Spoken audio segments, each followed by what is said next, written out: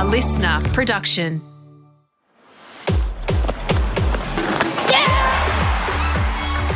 Hey, I'm sports journalist Sam Squires. Welcome to On Her Game. I've known Emily Seebohm personally for a few years now, but I've known of her, well, feels like forever. Em has been a star of the Australian swim team ever since she was a teenager. She made her first Australian age team at 11 years old, made the open team at 14, and was at her first Olympics at 16. She won a gold medal there too. Over 3 Olympics, Em has won 2 gold medals and 3 silver. She's broken world records, Olympic records, and has become one of the most recognisable faces in Australian swimming and sport. But those highs of Olympic glory are mixed with deep lows and personal pain. I'll never forget when she broke down in tears over a silver medal. Em's also fought a silent battle with endometriosis for much of her decorated career, and more recently, she opened up for the first time about the eating disorder she's been dealing with as well. If our conversation about eating disorders triggers something for you, or if you're struggling, you can contact the Butterfly Foundation on 1800 33 4673. For Em, well, she continues to show incredible strength and resilience, overcoming so much out of the pool, all while still achieving so much in it too. But when she was little, well, the pool was the last place Emily wanted to be. Little Em Seebohm hated swimming. Wow. Absolutely hated it with a passion. I was a crier. I was a screamer. And it's not because Nothing's changed, I couldn't Em. do it. It was just that, it was just the fact that I just hated doing lessons. I loved just playing around and mucking around and just didn't enjoy lessons at all. So I would cry and scream, and my mum would just be like to the teacher next to her, just don't listen to her. She's fine. She can do everything. And then I think when I was in squad, I was training with my brother and we would just duck dive underwater and kick each other under the bottom and then come back up. We were always in trouble. So I feel like I was a super big troublemaker back in the day. What, squad? When did squad start for you then? Basically, Mum teaches Learn to Swim. So that's how I got into swimming. Mm-hmm. And then when she was doing lessons, there was no one at home to look after us. So, we all went to training. While she was doing lessons, we were doing lessons. And it was it was a lot, but it was so much fun. And I just remember having so much fun with my brothers and just mucking around and getting in trouble and getting sent out. And then I'd be like to Mum, I got kicked out again. She'd be like, go sit on the side and wait for me to finish. So she was a Learn to Swim teacher. So that's how you probably got into the water. Yeah. But was it in Queensland? Because we think of you as being the quintessential Queenslander, but you weren't born in Queensland, were you? No, I was born in South Australia. Wow. But we moved up to Queensland in You can hear the gasp from all 94, Queenslanders right now. Yeah. Adelaide love me. They like to claim me, but I don't really remember too much of it. But obviously my dad's side of the family is all still down there. So there's still a part of me in South Australia, but I've been in Queensland since I was 2 in Brisbane. So I don't really know anything else. And your dad, he was a footballer as well? Yeah, apparently a big legend of football in South Australia, but I don't know. I don't remember anything. He retired, I think 94. I want to say 94 he retired, but he played over 300 games for Glenelg Footy Club and they won a fair few premierships in that time. And apparently he was epic. I actually had a chat with Fitzy and he was like to me, oh, your dad is such a legend. I got his autograph at some premiership final that he played in and I was just like, oh, you must have been the only one. And he was like, no. Wow. He had so many fans and I just, it blows my mind. It just feels like that your dad lived this different life that down there. Yeah, because all I know of my dad is sitting on Saturdays in front of the TV with a beer watching the races. So he doesn't quite look like that footy player. Wow, that's cool. So Queensland, you are the Queenslander from 2 years old. You talked about when you started swimming, but I want to know, when did that switch happen? When did you go from hating swimming and hating squad to going, oh, okay, I like this now, or I can do this, I'm good at this? I made my first Australian age team at 11.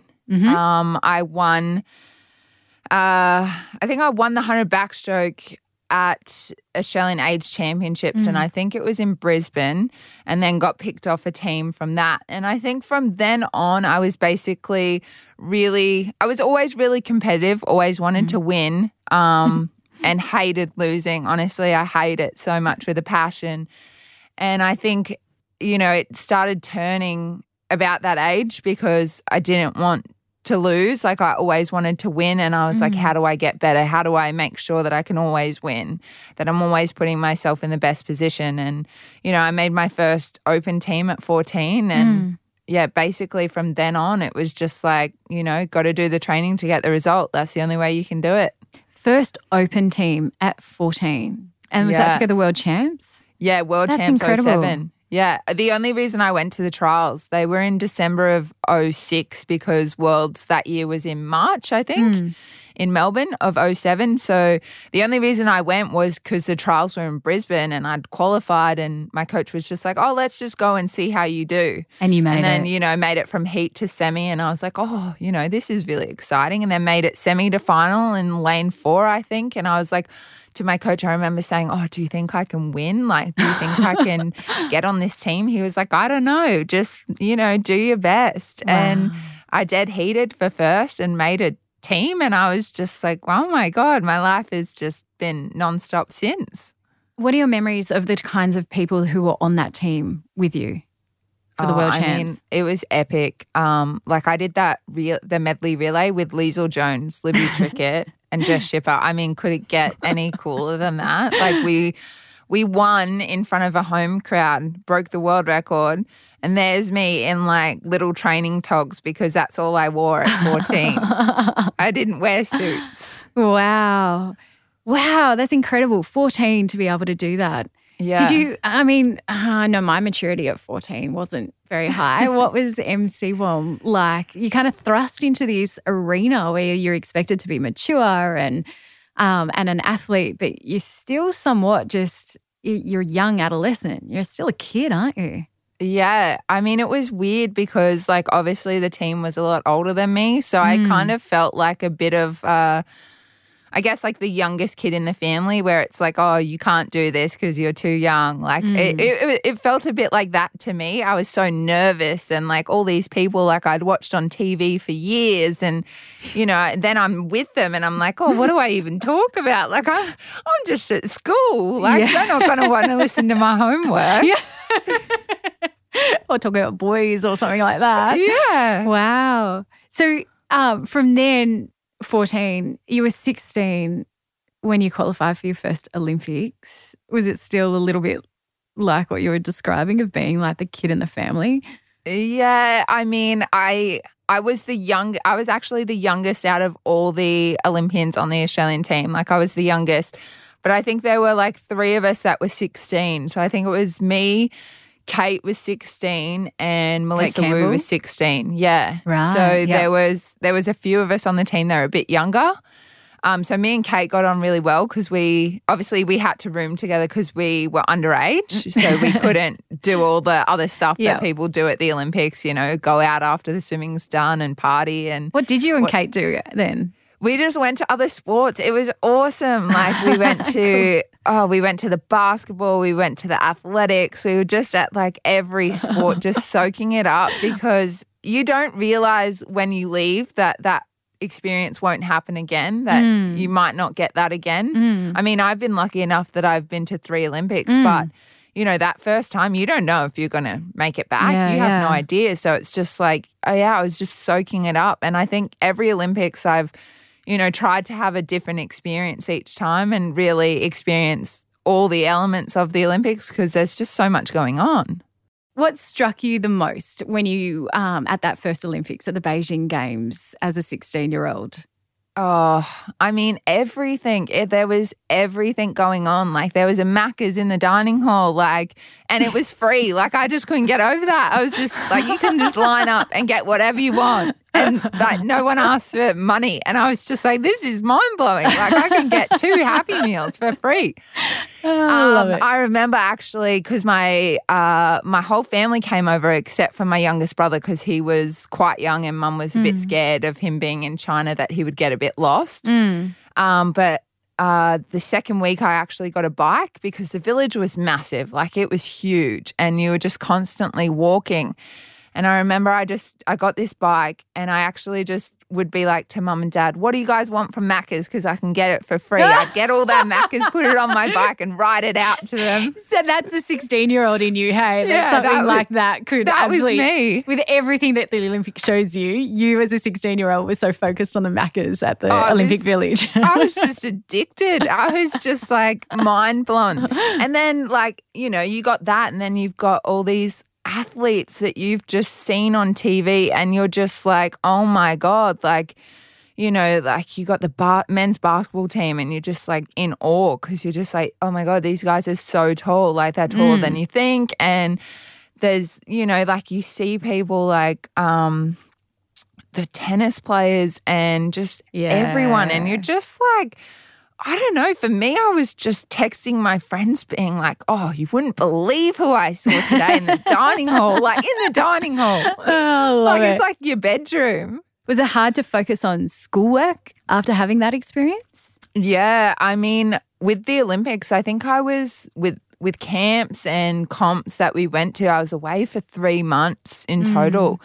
And I missed so much school, like, and it was super hard for me. Like, I was already in learning support before I went, just to help me catch up on work that I was missing. And in the end, my mum sat down with the principal and the principal actually had a daughter that was, I think she was on the Australian netball team.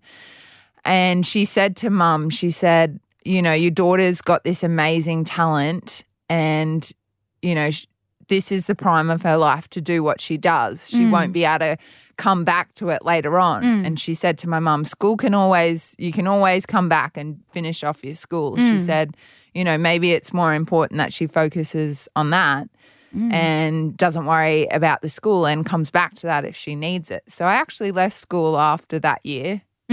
Just because I couldn't keep up and there was no way I could travel the world and do swimming and do school and do a good job of it. And I'm not one of those people that just, you know, wants to be there to make up numbers. If I'm going to do something, I want to do it right. And yeah, I mean, it was the best decision my parents ever made for me. And I mean, a tough one, I'd imagine as well. It's super tough. Yeah. You know, my dad was very against it. You know, he had always said to me, like, you're going to have to do school. School comes first. And my career just, like, it took over. Like, we didn't know at 14 that I was going to make a team. We didn't know at 16 I was going to make the Olympics. And, you know, I haven't stopped since.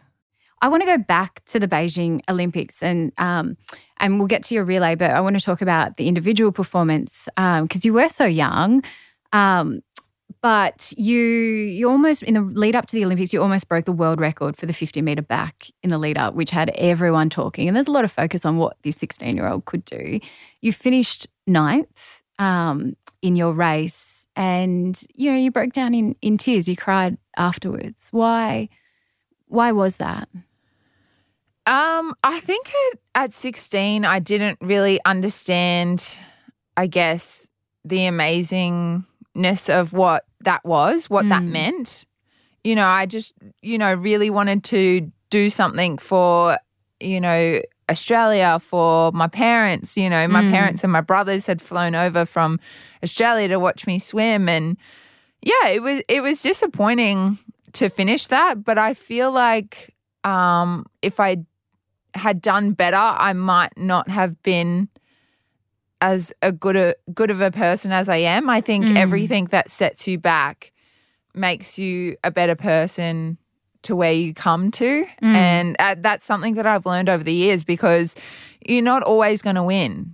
You can't control what everyone else does. And as much as I want to say every time I'm going to win, I don't know. I absolutely don't know. No one knows. And I mean, you can see over the years, you can see the people that you think are going to win never actually win. I mean, take the horse racing, for example. The favourite hardly ever wins. It's crazy to have so much pressure on you, and especially at a young age. Like, you don't realise how much that weighs on you and how much you think about that until you go out there and you're like, oh, everyone expects me to win. And it's hard like, for a 16-year-old adolescent brain to be able to kind of compact that or kind of negotiate all that pressure and deal with all that pressure and expectation. Yeah. And I think I was having a really hard time with my periods too at that age, because I seemed to get my periods every time I raced because it would stress me out so much. Yeah. So it was crazy. So I was having my period. I'm dealing with, being in this village with all these people. Like, I think the first time I traveled overseas was with the team. I hadn't traveled overseas before ever. I spent most of my first flight throwing up in the toilet because I was motion sickness and I didn't realize until I flew for the first time. So it was hard. Like, it is hard growing up in front of the world and everyone looks at you, but they only see 2 minutes of your entire life, and there's just so much going on behind the scenes that people just don't even understand. Well, it feels like every Olympics there was so much going on in the lead up and behind the scenes, and we'll get to that in a second. But you described that performance and finishing 9th in the world when you're 16, incredible performance. But then you won the gold medal in the relay and did that. Did you understand? How did you feel as a 16-year-old when that happened? No, I didn't understand what I'd done at all. I think my time that I swam in that relay would have got me 3rd in the world at that Olympics. I would have got the bronze medal. So for me, I was just like, I was so stoked. I was just like, couldn't believe it. And, you get up on the podium, I'm thinking to myself, do I even know the words of the national anthem? I was like, I've got to sing it next to these girls. Like, I was just like, and being with those girls, I just didn't want to let anyone down. I was like, all right, I've got to do a good job here because I've got these 3 legends coming behind me and I can't let the team down. So, yeah, I mean, we had fun. They really made me feel part of a team, something really special. And it's probably the best medley relay team I've ever been a part of is with those 3 girls. Like, there was nothing better than being with them. Well, fast forward now, after these Olympics, you're a full-time athlete, no more school, full-time athlete, Em Seebohm. But in 2011, so the year before the London Olympics, you contracted swine flu. How bad did that get, and how then did it affect your preparation? Yeah, we went to a Sydney meet and came home and basically was sick that night after getting home. High fever, sweats, was really, really ill, went to the doctor, got the test done. Yep, swine flu. I had the flu vax that year, so I didn't even know that you could get it after having the flu vaccine, and they put me straight into hospital. I was in hospital for a week, and it was honestly, it was really painful being in there because I was in this isolated room where, if you buzz for help, they have to get these put things on their shoes. They've got to put a gown on. They've got to put gloves on. They've got to put a mask on, and then they put a face thing over the top. So, to get anyone to come to your room in a hurry, it was actually quite a mission. So, I mean, I was really sick from that. And then I remember getting out and then trying to start training again. And it was really hard work. I mean, I remember one day especially, I had like a push 50 backstroke and it was short course. And I mean, my best time at that stage was probably like 27 seconds. And I honestly, I went as hard as I could. And no joke, my coach said to me 40 seconds. And I thought to myself, oh my God, I'm not going to make the team this year. I said to myself, I'm not going to make it. I'm going 40 seconds short course. I'm not going to make it. And yeah, I kept training. And honestly, I didn't really have that much confidence in my training, but I ended up getting to the trials and I swam the 100 backstroke, finished second, which still qualified me for the team. And I just was so tired, so fatigued. I think I passed out after that race in the marshalling room. And yeah, it was just, crazy. London Olympics were also, I guess we could call them the social media Olympics. The first time that like social media had been a part of the Olympics, because social media kind of exploded out at that stage. You were a 20-year-old when you went to the London Olympics and active on social media. What did social media provide you as a 20-year-old at that time, as a 20-year-old athlete? I guess for me it was like a connection with people. I think, with your swimming, you're so it's just like it's you. You got your squad, but then I didn't really have any other friends outside of swimming. I didn't really, I didn't go out on the weekends. I didn't hang out with other people. It was, swimming people was the only people that I hung out with. So I felt like it just gave me a lot of friends. I felt like I had a lot of friends, and I didn't realize that, these people that build you up and say, oh, you're so amazing, like you're a great swimmer, can also be the people that say, oh, you're a horrible person, you're so mean, you're so nasty, and not even have met you in person. To me, that was just mind-blowing. And yeah, I was super active because I feel like I was screaming out for friends. Like I just wanted more friends. And I thought, having all these accounts and being super active and people commenting and sending you messages, I was like, oh, I've got so many people that I talk to. It felt really nice. And, after leaving school at I think I was grade 10. So, I had lost all contact with a lot of the girls that I went to school with. So the only people that I was hanging out with was my squad. And when I went away on teams, especially some of those younger teams, I was the youngest there. So I didn't really have anyone else to connect with apart from people who could connect through social media. Let's go then to your first, your pet event, the 100-meter back. You broke the Olympic record in the qualifiers heading into that, so you would have been feeling pretty good. Take me to how you felt when you touched the wall in that final. Yeah, I mean, if I go back to that Olympic record in that heat, I'd never felt better in my life. I'd never felt so good in a swim ever. And it was so easy, and I do wish that I went a little bit harder and, push myself to see how fast I could have gone, because I think I could have gone a lot faster than what I did. And I just remember every swim after that, it got harder and harder because I was really forcing it.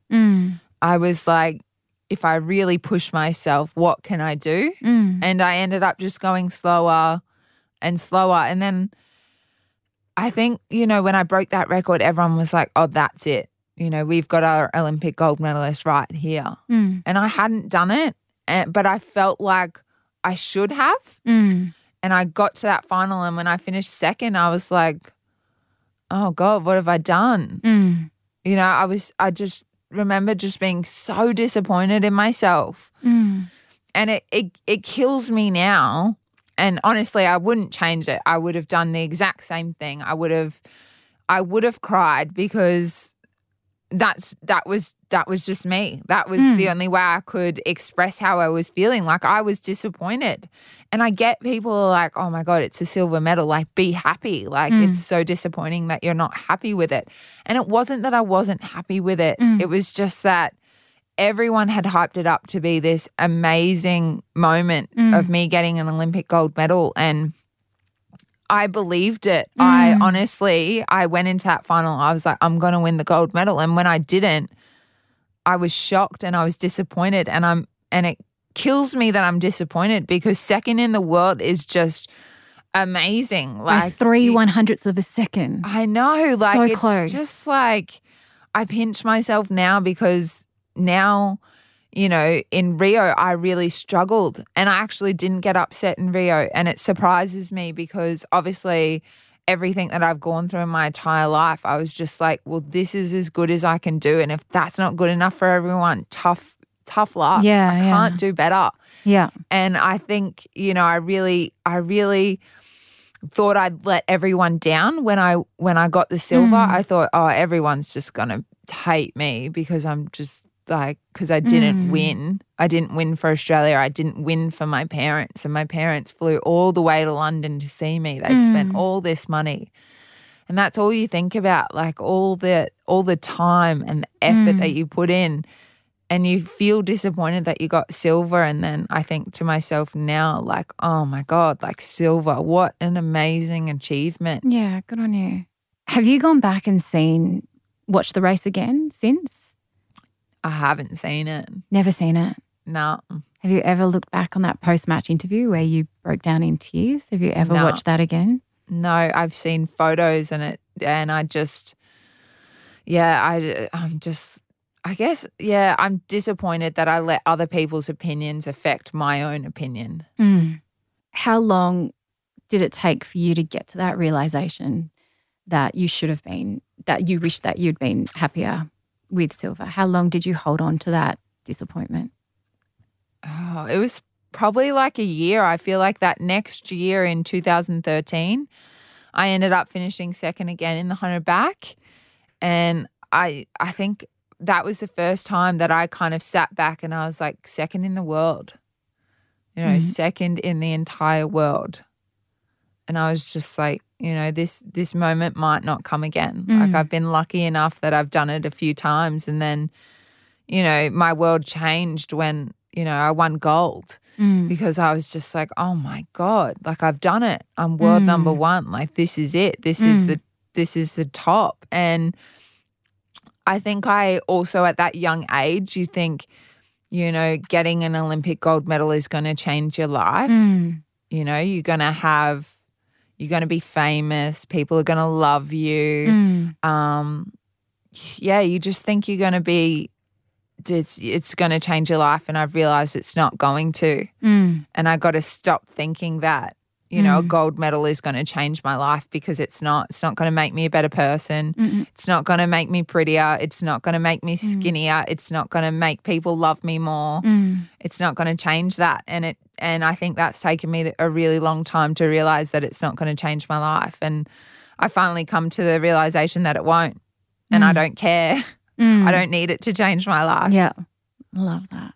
After the race, you blamed social media and broke down in tears and blaming social media for that. Why was that? And how soon did you get back on your phone after that race? Were you straight back onto it? I think, honestly, the comments were taken out of context. I don't think I said it like social media. Like I didn't blame my performance on social media. All I said about that was that so many people were telling me I was going to win gold. I thought I'd already done it. And when I didn't, that's where the disappointment came in. It wasn't the fact that I blamed it for what I did because I didn't do anything wrong. I'll put that on the table because I didn't do anything wrong. No. I swam the race that I could do and second was the best job that I could and I couldn't have done any more. And I'm sorry but that wasn't good enough for everyone and they needed a reason to why I got second. And I think a lot of people just like held on to that one thing that I said and really ran with it. And like I'm a very open person and I feel like I've been that my entire life. And yeah, I used social media as a young kid to make friends with other people, to have lots of friends because I thought that was going to make me really happy in life, was having a lot of people talk about me, a lot of people talk to me. So yeah, like I think I went on social media, like I was on it constantly at a young age and I still am now, but use it very differently. use it to kind of explain my life and what I go through, and trying to get people to understand that, yeah, you see, you know, a 60-second race and then you see a quick interview that they take bits and pieces from, but that's not how I got to that stage. There's a lot that I've got to navigate through life. Like, my life isn't easy as much as people seem to think, traveling the world is such an amazing job. My life is quite hard and quite stressful, and, you know, I have been through a lot in my life, and I want to share that with people so they don't just see one side of it and go, oh, God, it must be so easy just traveling the world and being able to see all these amazing things. I mean, yeah, I travel the world and I get one day at the end of the trip to go see something, and that's what I like to do, because I want to see something other than a pool, a bus and a hotel. I want to be like, oh, I've been to Tokyo, and say, you know, here's a picture, and this is all I could get because that was my one day. You walked away from those Olympics with another gold medal in the relay. Did you appreciate it, given how, I guess, traumatized you were over your individual performance? Did you appreciate it at the time, or did that come later, that you won another gold medal? I think I was only a heat swimmer of that one, so I didn't swim in the final of the 4x1 free, which they won, but we ended up winning silver in the medley relay as well. So I ended up coming home with 3 medals, and that was, you know, I guess if you go back to my first Olympics, I only won 1 medal and I missed the final. I've then stepped up and came second in that event that I missed the final in, and gotten 2 more medals. So it's like, you know, when I actually came home and did the welcome home ceremonies and you wear your medals around to all the states, I was actually like, this is really cool. Like, you know, you look around, not many people have multiple medals. Yeah. No, or even one. I was or even there. 3. Yeah, 100%. Yeah. You had really big years after that in 2014 for the Glasgow Commonwealth Games. You backed up that gold in the Delhi Com Games for that 100 metres back. 2015 was a massive year for you, world title double in the 100 metre back and the 200 metre back, and it was looking really good heading into Rio. Things did change after 2015 World Champs. I want to talk to you about your endometriosis battle. You alluded it to earlier about having those periods always on when you were racing. But when did you notice that? When did you find out that you had endometriosis, and how bad did it have to get before you realised that you had endo? It started getting really bad, and I think it was kind of towards the end of 2015. I almost got a period every 2 weeks, and it wasn't until I started actually tracking my cycle that I was like, oh, because I'd be like, oh, I swear I just got my period the other week. And I was like, oh, I need to track this to see. And yeah, I was getting a period every 21 days or something, and only having, like, some days I would only have like 9 days off, and then it would start again. And I'd be like, surely this isn't right. And I would go to training and I'd have incredible back pain. And it was so bad that days I was doing gym, I actually thought like my back was going to snap. That's how much my back would hurt. Like, I would do squats, and I thought my back would snap. Wow. And I was just like, oh, there's something like not right. And obviously, like, you're training for the Olympics and you want to make the team. And we had our trials in like April, I think. And I kept training and just kind of kept putting it off, because I was just like, oh, just don't worry about it. Just like, you know, maybe it will sort itself out. And I think it wasn't until June when I just couldn't handle it anymore. I was just over getting my period. I was just frustrated. I was always angry. I was always, you know, craving food that I couldn't really eat. It was just a really annoying time in my life. And I ended up going to a gynecologist, and she mentioned endo, but she said they can't really say it's endo with certainty until they go in and kind of look around and see what's there. You know, she could she could tell by an internal ultrasound that there was a lot of buildup on my ovaries and a lot of discomfort for me, just with her pressing around inside. And it was just, it was really hard. And I just remember I remember her saying, "Oh, well, when could you fit in the surgery?" And I was like, this was June or May. And I was like, December, Christmas. That's my only time off. Yeah. Like I've made this Olympic team and I've got to go. I can't possibly miss it. I mean, I really, really struggled with it because it was just constantly in my head. And, she gave me a brochure, and then you go online, and online you're just like, oh my God, this is a black hole. Like you're never getting pregnant. You're never doing this. You're never doing that. And I was just like, oh my God, what have I done to myself? Never Google medical things. It's a black hole. It's not worth it. I'd imagine with swimming and having your periods and having them so heavy and so often, that's hard for the average person. But when you're a swimmer and you're constantly in the pool training, that's hell. Like thinking, let's talk frankly, because there's no stigma. We shouldn't have stigma around periods. But I mean, I'd be terrified all the time that you're going to, leak out, and that would be frightening. Not even that, just like even if you've got a string hanging out, you're just so uncomfortable all the time. I just never felt comfortable. And I would change my tampon so often because I was just so scared. I was just like, oh, I can't leave it in for long. Like I would, do my warm up, and that was 30 minutes or something. Change my tampon, get in my racing suit, do my race, change my tampon again. And I was just like constantly in fear of anyone seeing anything. And then, on the odd occasion you'd forget, and then you'd have this towel with stains on it, and you're trying to hide it, and you're just like, oh, this is horrible. Yeah, that's a lot to deal with, not just focusing on your physical, but geez, that's incredible. Like in terms of your physical training and getting better at swimming, but you just had a whole other set of anxieties and concerns to be worried about. Yeah. That was all before you were in Rio. You never alluded to that. You never told the media what was happening at that stage. After the Olympics, you never told the media. It took a while before you said, well, this is what was happening before Rio. Why was that? Yeah.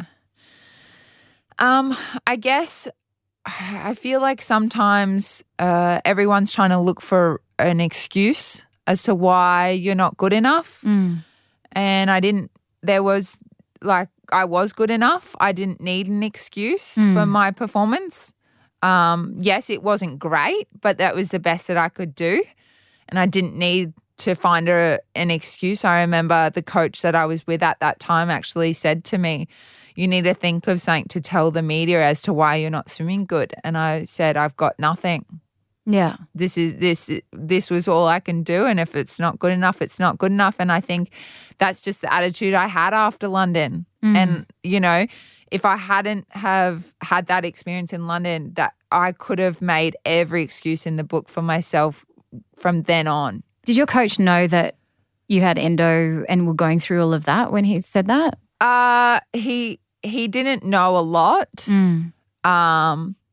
It wasn't till I think I posted that he said, he was kind of almost relieved because he felt like it was his coaching had was the reason why I didn't swim good. So he felt like he had something to blame it on. And I just, I'm not one of those people that needs to blame a performance on anything, because there's nothing wrong with having an off day. We all have them. Unfortunately, mine came at the worst time, but you know what? Life happens. I want to talk about another big issue that you've just been public about, and that was about your eating disorder. I think it's incredibly brave and shows the strength of character that you have, Em, that you've been able to talk about this so publicly. And I think by you doing that, it's going to help a lot of people. Can you take me back? How did it start, or when did it start, your troubles, your eating disorder? Yeah. So 2018, obviously went through a really hard breakup with a teammate. And that I really, honestly, it blew my world apart. I was left shattered and honestly some days I couldn't even go to training.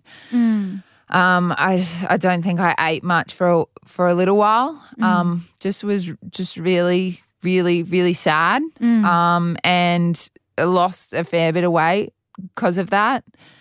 And it took me a while to actually kind of start building up the courage to go back to training, to go back on at swimming meets and do all that again.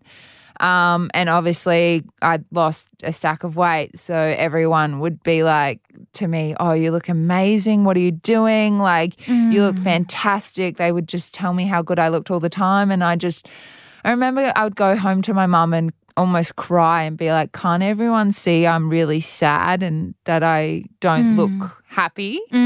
Like, but everyone's saying how good I look. And I was just the saddest person around at that stage. And I ended up, we had Com Games that year, but if you won a gold medal at Com Games, you got pre-selected for the Pan Pac team, which was later in the year. So lucky enough, I had pre-selection, so I'd already made it. But we did have another trials that were in Adelaide, and I went down. And it wasn't long after everything had happened. And I remember being so sad that I couldn't even swim at that meet. I think I swam a heat and I said to my mum, I don't want to go back there. Please don't make me go back. I just can't do it. And we ended up I was supposed to swim that night. I took that session off. I didn't come into the pool. I actually went ice skating with my mum and my brother and honestly had the best time. Yeah, cool. And probably was happy for the first time in a while. Next day we flew home and, I started, building up and getting better. And I think December we had World Short Course in China. And by that stage I'd almost returned to my normal weight. Was really happy, was loving my swimming again. And then that year we had a break over Christmas. We had about 2 weeks or 3 weeks off. And I remember as soon as I got back to training, my coach we got weighed. And he I was just maybe half a kilo up from my normal race weight that I'd always had. And he was just like, oh, why'd you put on weight? I was like, well, it was Christmas. We had a break. I wasn't doing anything. And he was just like, okay, well, we need to drop that down. Like, you need to go back to where you were.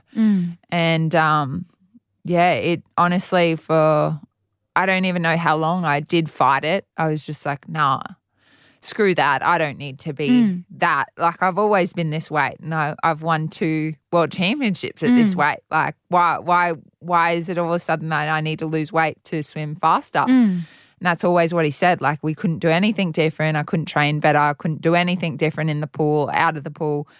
I just needed to lose weight. That was the only way I could swim faster than what I'd swum before. And, it was always like, don't you want that? Isn't that what you want?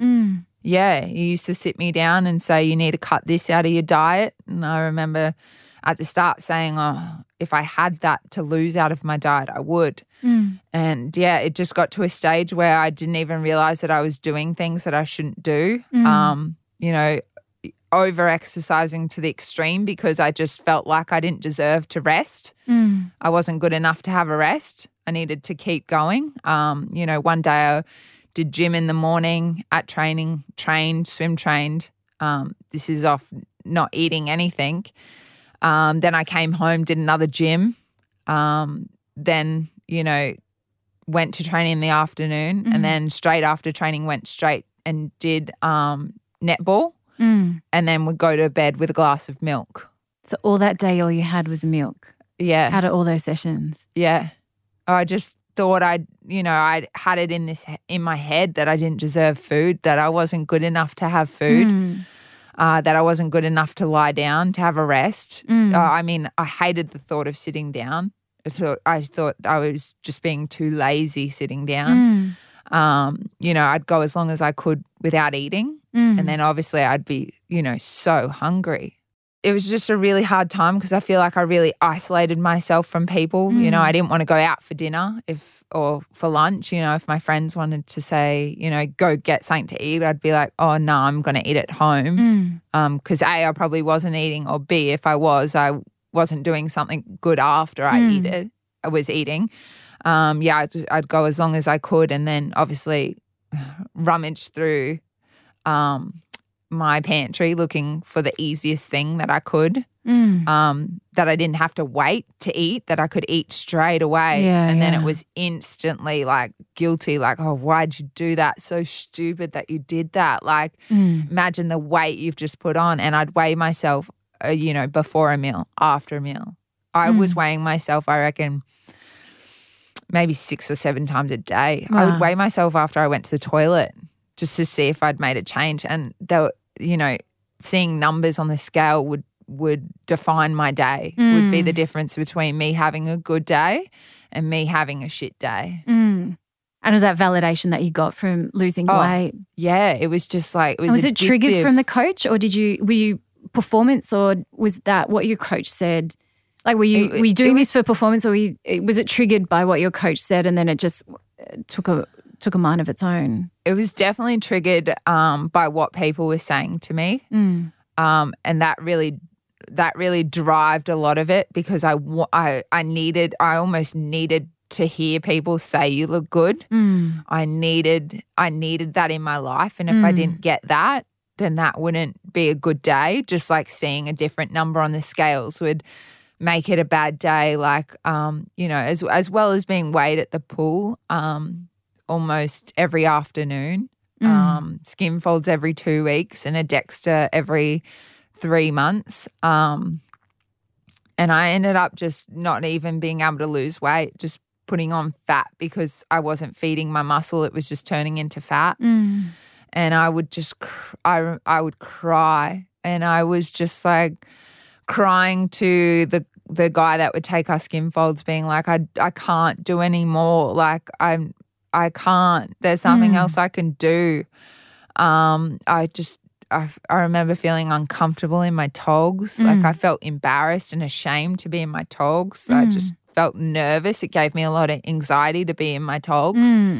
I lost my period for about a year and a half, and I didn't realize that was so dangerous. It wasn't until I saw a dietitian, and that's because honestly I just couldn't do it anymore. I just couldn't go through my days anymore thinking about it, worrying about it. So I rang this dietitian. I was almost in tears when I spoke to her, because I was like, I don't know what to do anymore. I'm at my wit's end. I've got nothing. I just couldn't do it anymore. I couldn't. So that was the breaking point. Was there another breaking point, or was it just the combination of everything where you thought? It was honestly just everything. And then, you know, I saw her, it must have been like May. It was not long before our trials that year.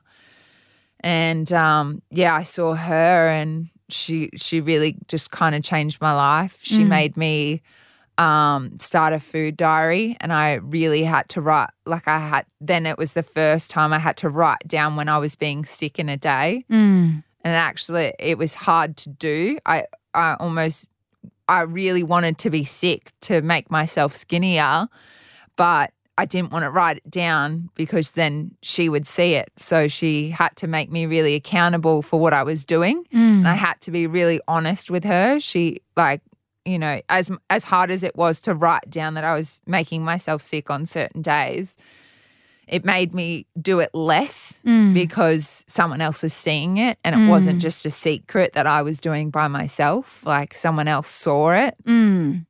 So 2018, when it started? When did you seek help? It would have been May of 2019. Yep. I told my mum for the first time during trials when I wasn't swimming very good. And that was really hard for me because my mum is this beautiful, warm, lovely person, and she's just so loving, and, you know, if you feel something, she feels it 10 times worse. So I knew if I told her that she would have felt like it was her that had done something. And I don't like to hurt other people. Yeah. And I knew that would hurt her. Yeah. And so that was really a really hard discussion for me to have with her. And when I had that, she was almost over every single day dropping off food. Oh, yeah. Yeah. And now it's something you have to manage. How do you manage that with your swimming? Have things changed with the approach of coaches towards you now as a result of talking about your eating disorder? Do you still get weight? Is it still a pressure to lose weight? Yeah, I actually changed programs after that because I just realized that I was in an environment that wasn't healthy for me anymore, and I couldn't be there. I couldn't live with myself if I stayed there any longer. I think, it would, same thing as my dietitian. If I didn't get out of that situation, that eating disorder would have just taken over my entire life. And I'm so glad that I did. I now train on the Gold Coast and split my time between Gold Coast and Brisbane because obviously I still live here in Brisbane.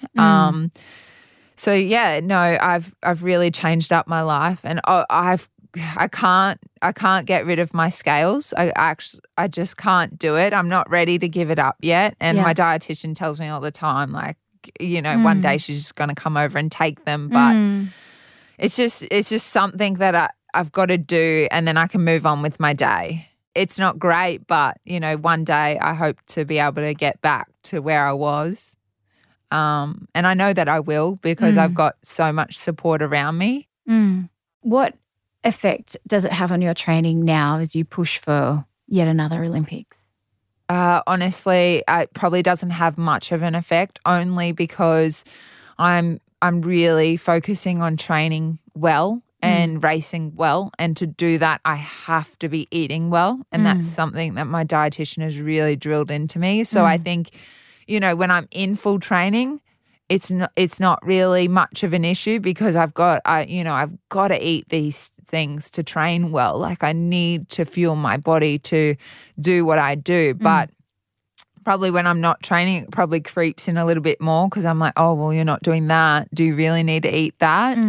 It's probably more of a battle then. And it's something that I'm aware of that it will be an issue when I probably stop swimming. And that's why I see my dietitian to keep on top of that, because my body is probably never going to look this good again. And that's okay. And it doesn't mean that I'm not beautiful just because my body doesn't look the same as what it did when it was an elite athlete. And that's something that, I've got to learn to love, that it will change, and I've got to work with that and really understand that there's nothing wrong with that. And it doesn't change me as a person. I'm still a beautiful person.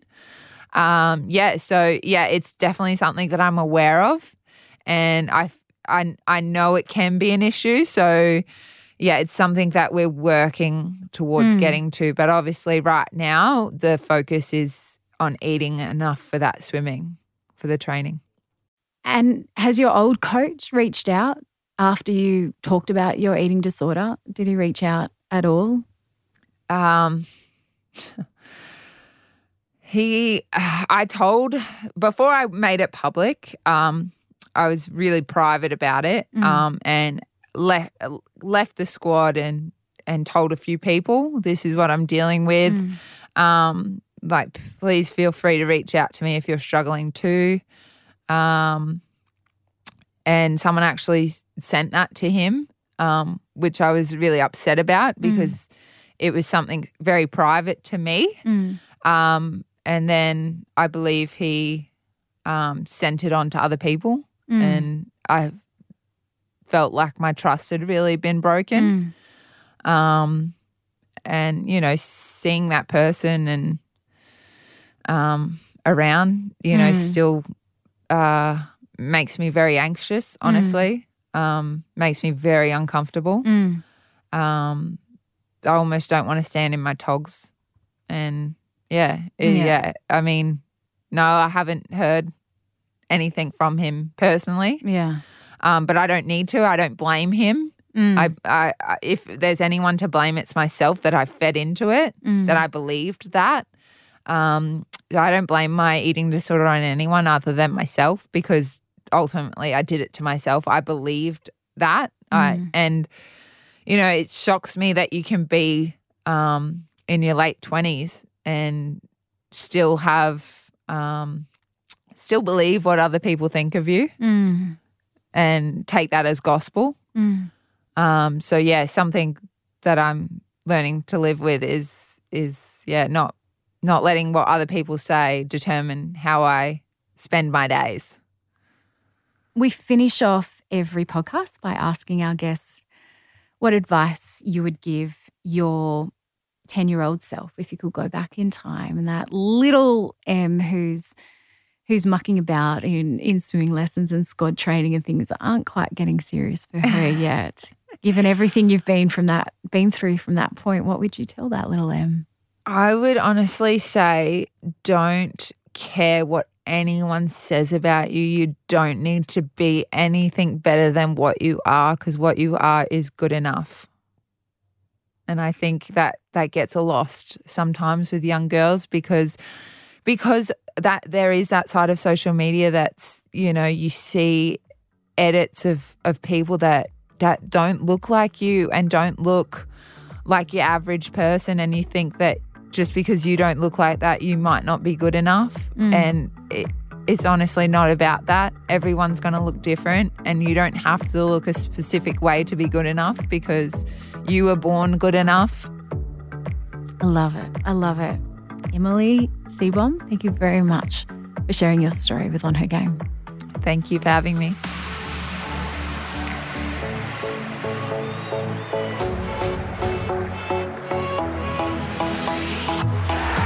On Her Game was presented by me, Sam Squires, producer Lindsay Green, audio producer Darcy Thompson, executive producer Jennifer Goggin. Listener.